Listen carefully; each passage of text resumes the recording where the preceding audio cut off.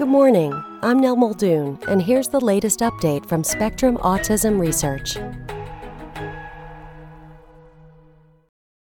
Autism Diagnosis Explained by Hannah Ferfaro. Clinicians diagnose autism using behavioral tests for the core features of the condition, communication difficulties, social challenges, and restricted or repetitive behaviors. But getting an autism diagnosis can be a long and challenging process. Because autism is a heterogeneous condition defined by behavior and not by a single gene, blood, or brain profile, clinicians use reliable diagnostic tools to assess an individual's strengths or weaknesses and develop personalized treatment plans.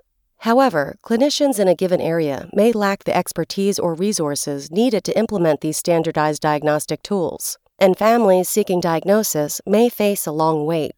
Some scientists are working to improve the available screening and diagnostic instruments and people's access to them. They are also developing new diagnostic tools. What are the standard tools for screening and diagnosing autism? Clinicians use a range of tests to diagnose autism. Screens flag people at risk for the condition, and diagnostic tools then help clinicians determine whether a person is autistic. The Modified Checklist for Autism in Toddlers, MCHAT, developed in the early 1990s, is the preferred screening tool and is widely used in the United States. Parents answer 23 yes-no questions about their child's social, motor, and language skills at the child's 18 and 24-month checkups. A revised version of the screen includes fewer questions and a follow-up interview between the child's caregiver and the pediatrician.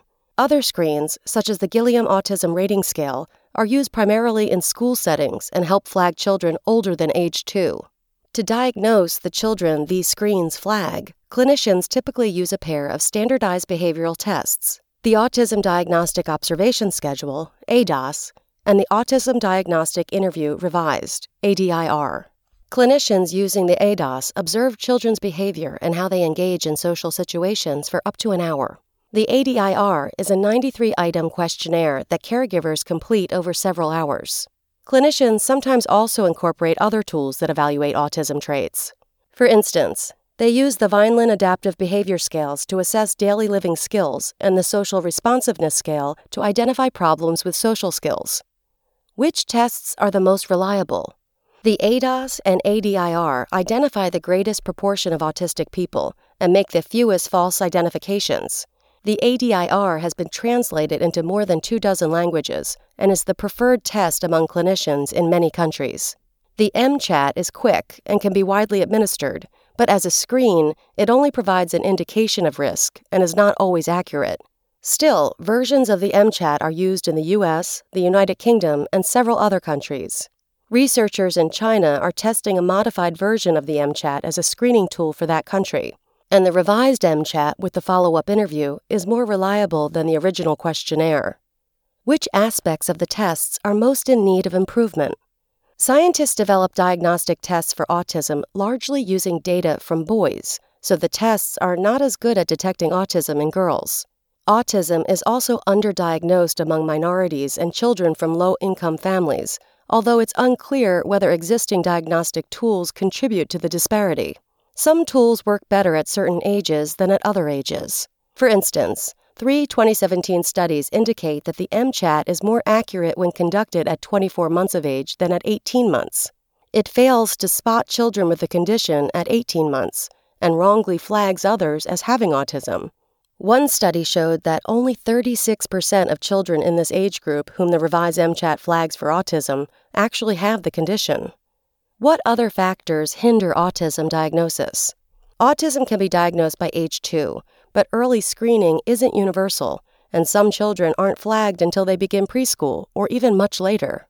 One of the biggest barriers to early diagnosis is a dearth of trained clinicians.